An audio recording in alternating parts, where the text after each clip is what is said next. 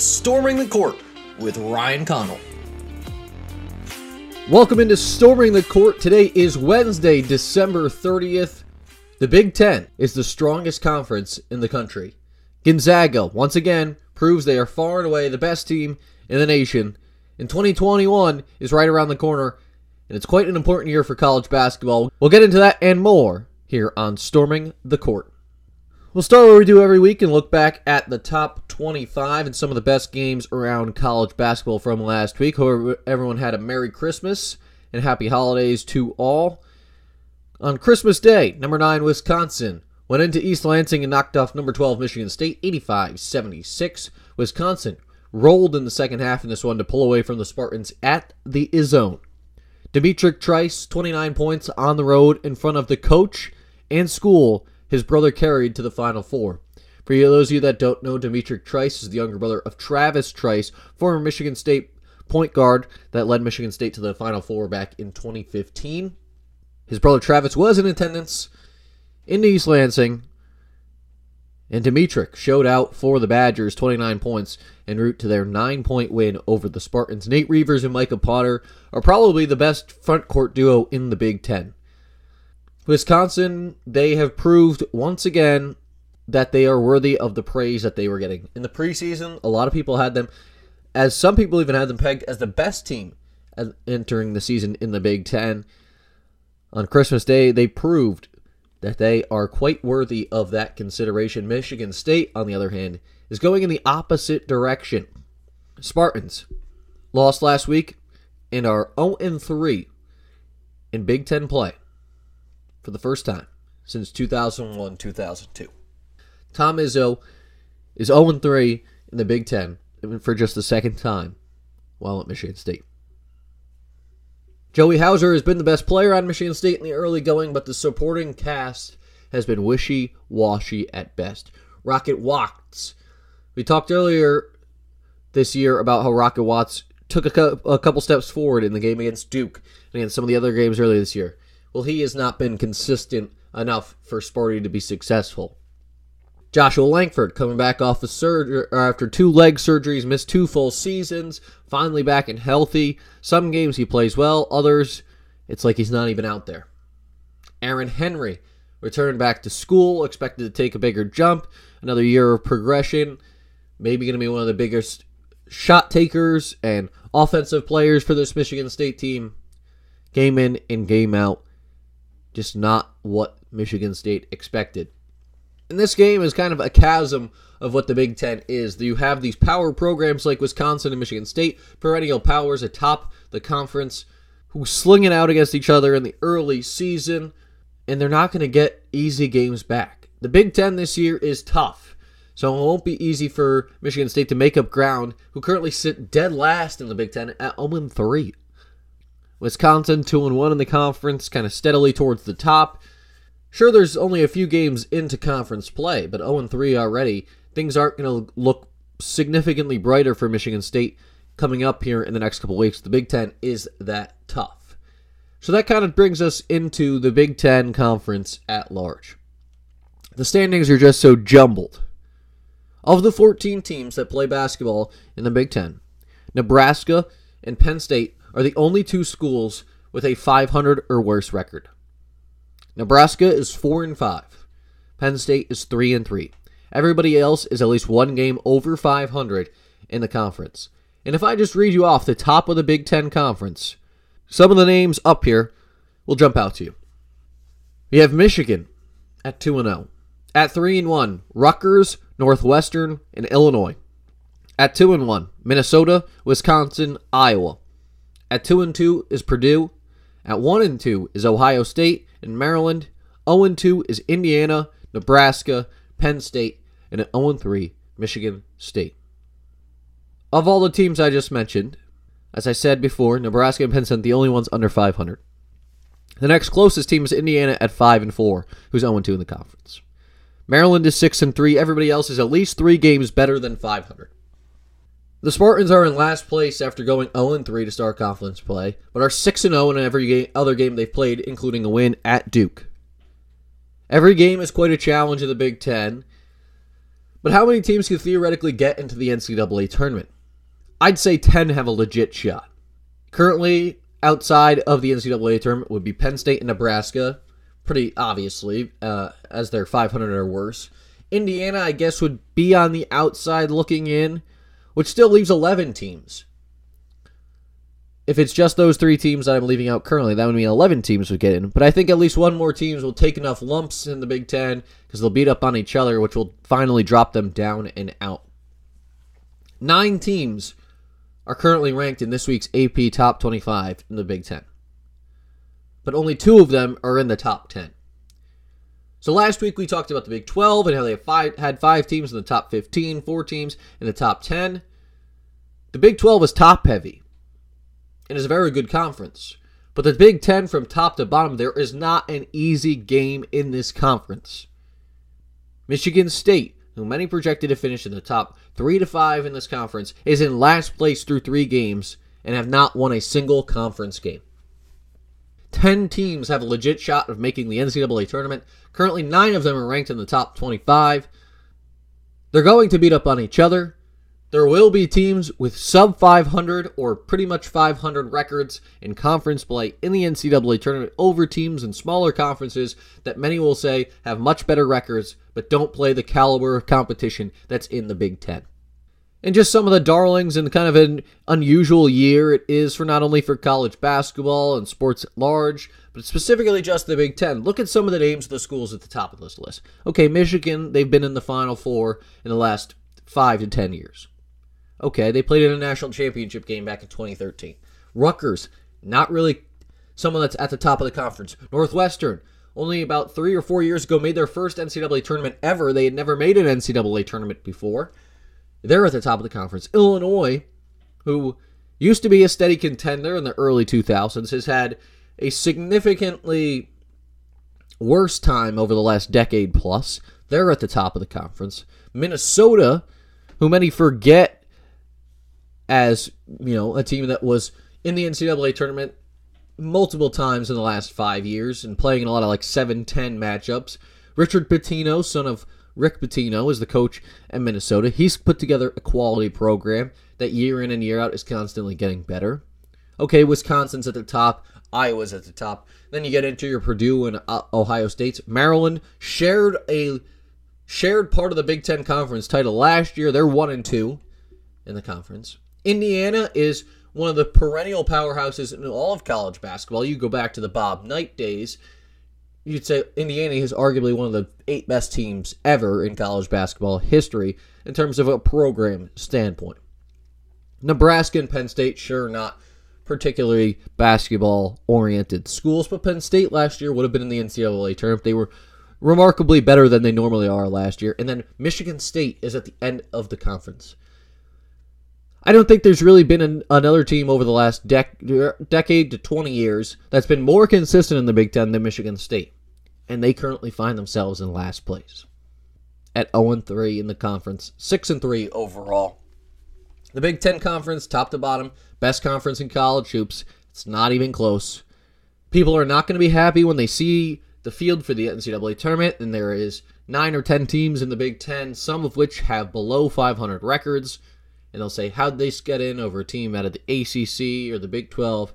It's because all their games in their conference matter. There's no easy game.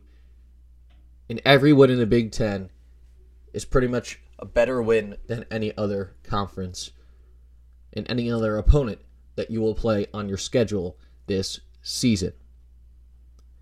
So let's get into some of the other games from this past week. We'll go to Saturday, as we saw the number 1 team in the country, Gonzaga, match up against the reigning national champs, number 16, Virginia. And it was the Bulldogs of Gonzaga who rolled in this one, 98-75, the final.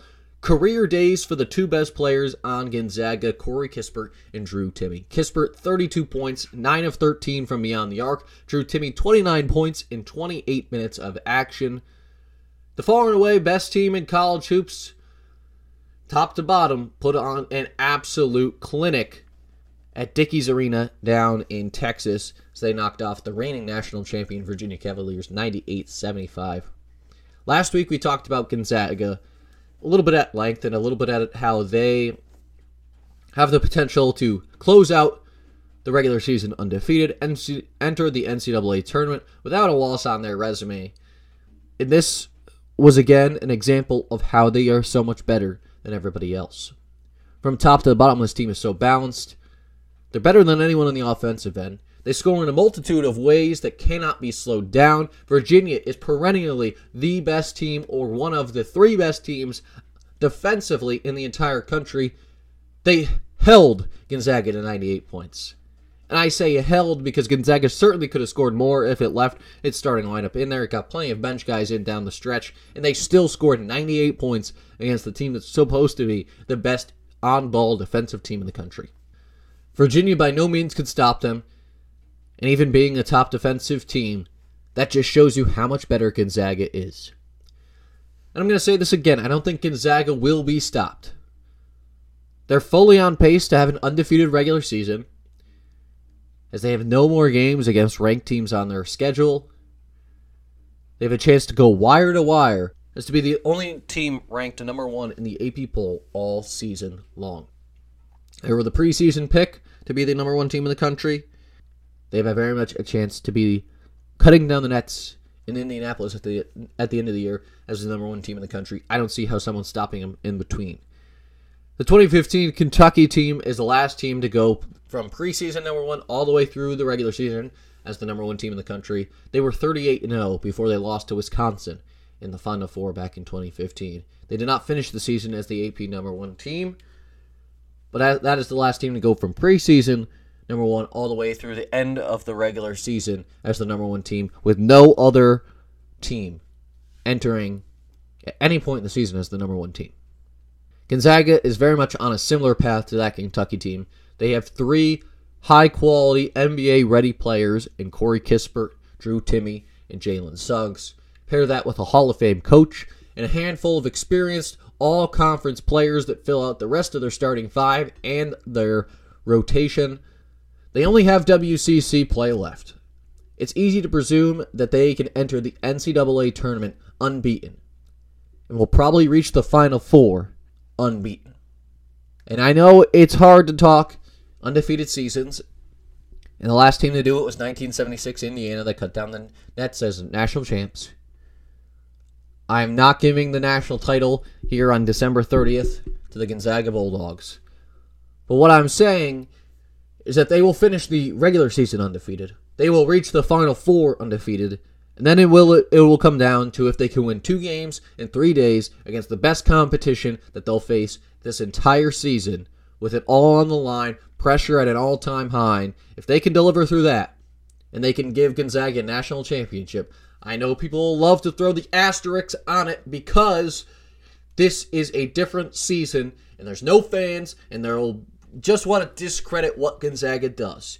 But even before we get to that point, and even before people start to think of that, I'm letting you know right now on December 30th that I am confident Gonzaga will enter the Final Four without a loss on their resume. Then the pressure gets heavier, the lights get brighter, and then it'll really come down to, can everything go their way? I'm going to predict they go undefeated in the regular season, that they reach the Final Four for the second time in 4 years. We'll see who else gets there. Gonzaga, as it stands right now, is the best team in college basketball, and as long as they stay healthy and things don't go awry, look for the Bulldogs to be in Indianapolis with a legit shot to cut down the nets and declare themselves as national champions. Final game we'll talk about that also happened over the weekend. It was Kentucky at Louisville. And I said you couldn't take Kentucky in this game because they have yet to prove anything and to prove any sort of life that they still are kicking and are still have anything left in the tank. But I did say, don't be surprised if they play this game close. They have a lot to play for in terms of trying to right the ship and get everything back on track. But the embarrassment of a season continues for Kentucky. They lose by 3 to Louisville yet again. Olivier Sarr has a jumper from the baseline with about 5 seconds left Almost the same exact shot he had a week prior against Notre Dame. It rattles in and out for the second straight time. Louisville to rebound to make 2 free throws. And then Brandon Boston Jr. jacks up a deep 3 from the wing to try and send this game to overtime. Throws up an absolute brick as it clanks off the rim and backboard. Kentucky is now 1-6 for the first time since the 1926-27 season. They started that season 1-8. And before that season, you have to go back to 1911 for another season in which Kentucky basketball has been this dreadful. So in the last 110 years, this is just the third time Kentucky will be starting 1-6. I know I've wasted enough time talking about how bad they are. I'm not going to go back into what continues to plague them and why they struggle. But it's gotten to the point where I have to keep bringing them up on every show because of how historically bad they are. And it's almost a bigger storyline that Kentucky is this bad than when Kentucky was playing well. All those years, Kentucky is consistently ranked in the top 5 and 10. It's expected. It's still a story, but it's expected.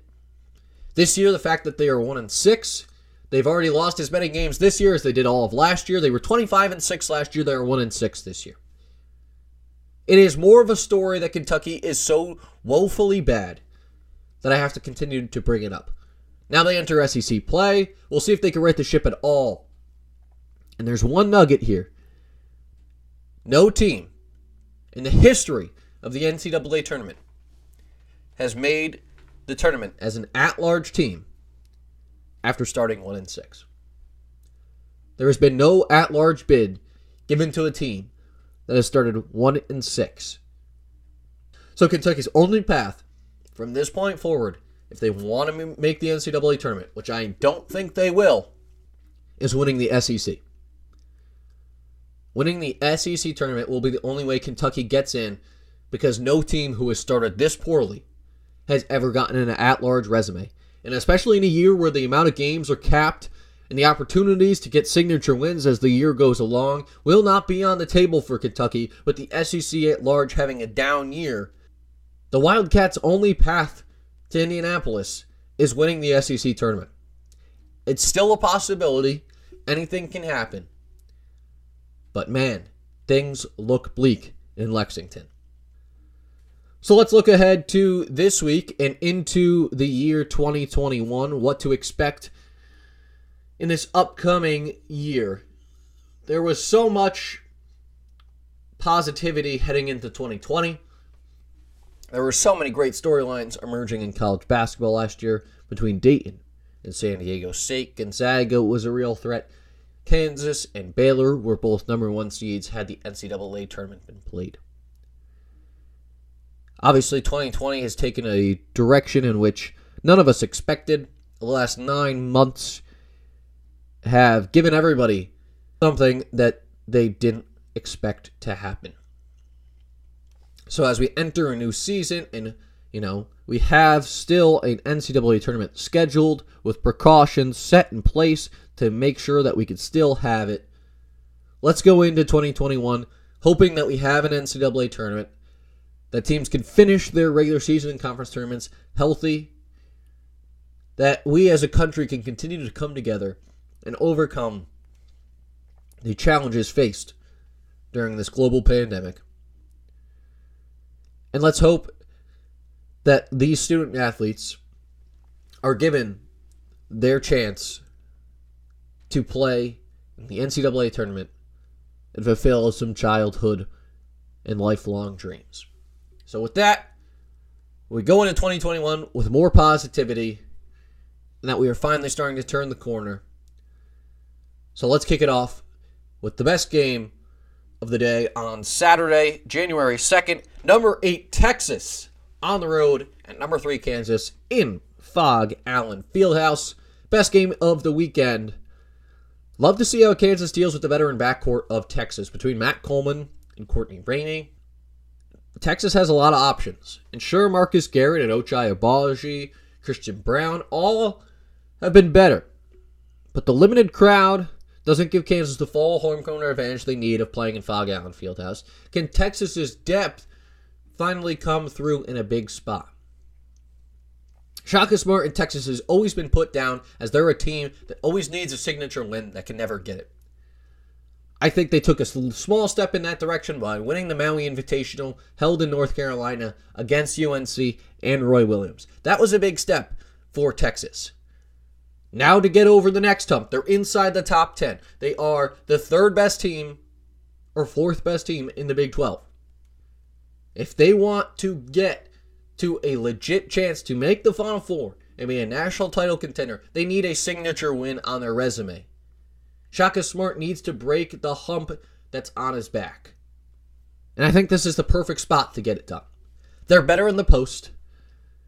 Their backcourt has more options than Kansas. Kansas's offensive output is still really inconsistent. There's the games where Agbaji and Garrett carry the load. Then there's the games where Isaiah Wilson just comes out of nowhere. Christian Braun lit it up from three in one of the last games. But can they get reliable scoring? And can they get enough production off their bench? I think Texas wins this one by the narrowest of margins solely because they have more options. They're playing well. And they're desperate for one of these signature wins. I think being that Fogg Allen Fieldhouse can't be the sanctuary that it is for college basketball on a year in and year out basis, the true cathedral-like feel that is life-altering to play a game on that floor won't be the case for Texas. Sure, Kansas still has very much a home court advantage, one that's better than pretty much every team in the country. But I think Texas can squeak out a road win against a top 3 team in the country and knock off the Kansas Jayhawks on Saturday. Sticking on Saturday, moving further down in the day, number 10 Iowa goes on the road at number 14 Rutgers. Luka Garza has continued to impress game in and game out, and he will feast on the interior of this Rutgers Scarlet Knights team. Jordan Bohannon, the 6-year point guard for Iowa, finally starting to play better, knock down some shots. Iowa as a whole starting to make more shots on a consistent basis. We saw their game against Gonzaga where they really struggled to shoot the ball. Things really haven't been working great offensively for the Hawkeyes. Rutgers should have Ron Harper Jr. back. He missed their last game, but still won't be 100%. So can that cap how good the Scarlet Knights can be? Because he has been their best player all season long. Obviously, Jacob Young has stepped up well in his place. The tandem of them two together is quite formidable. But Iowa just needs to close out games.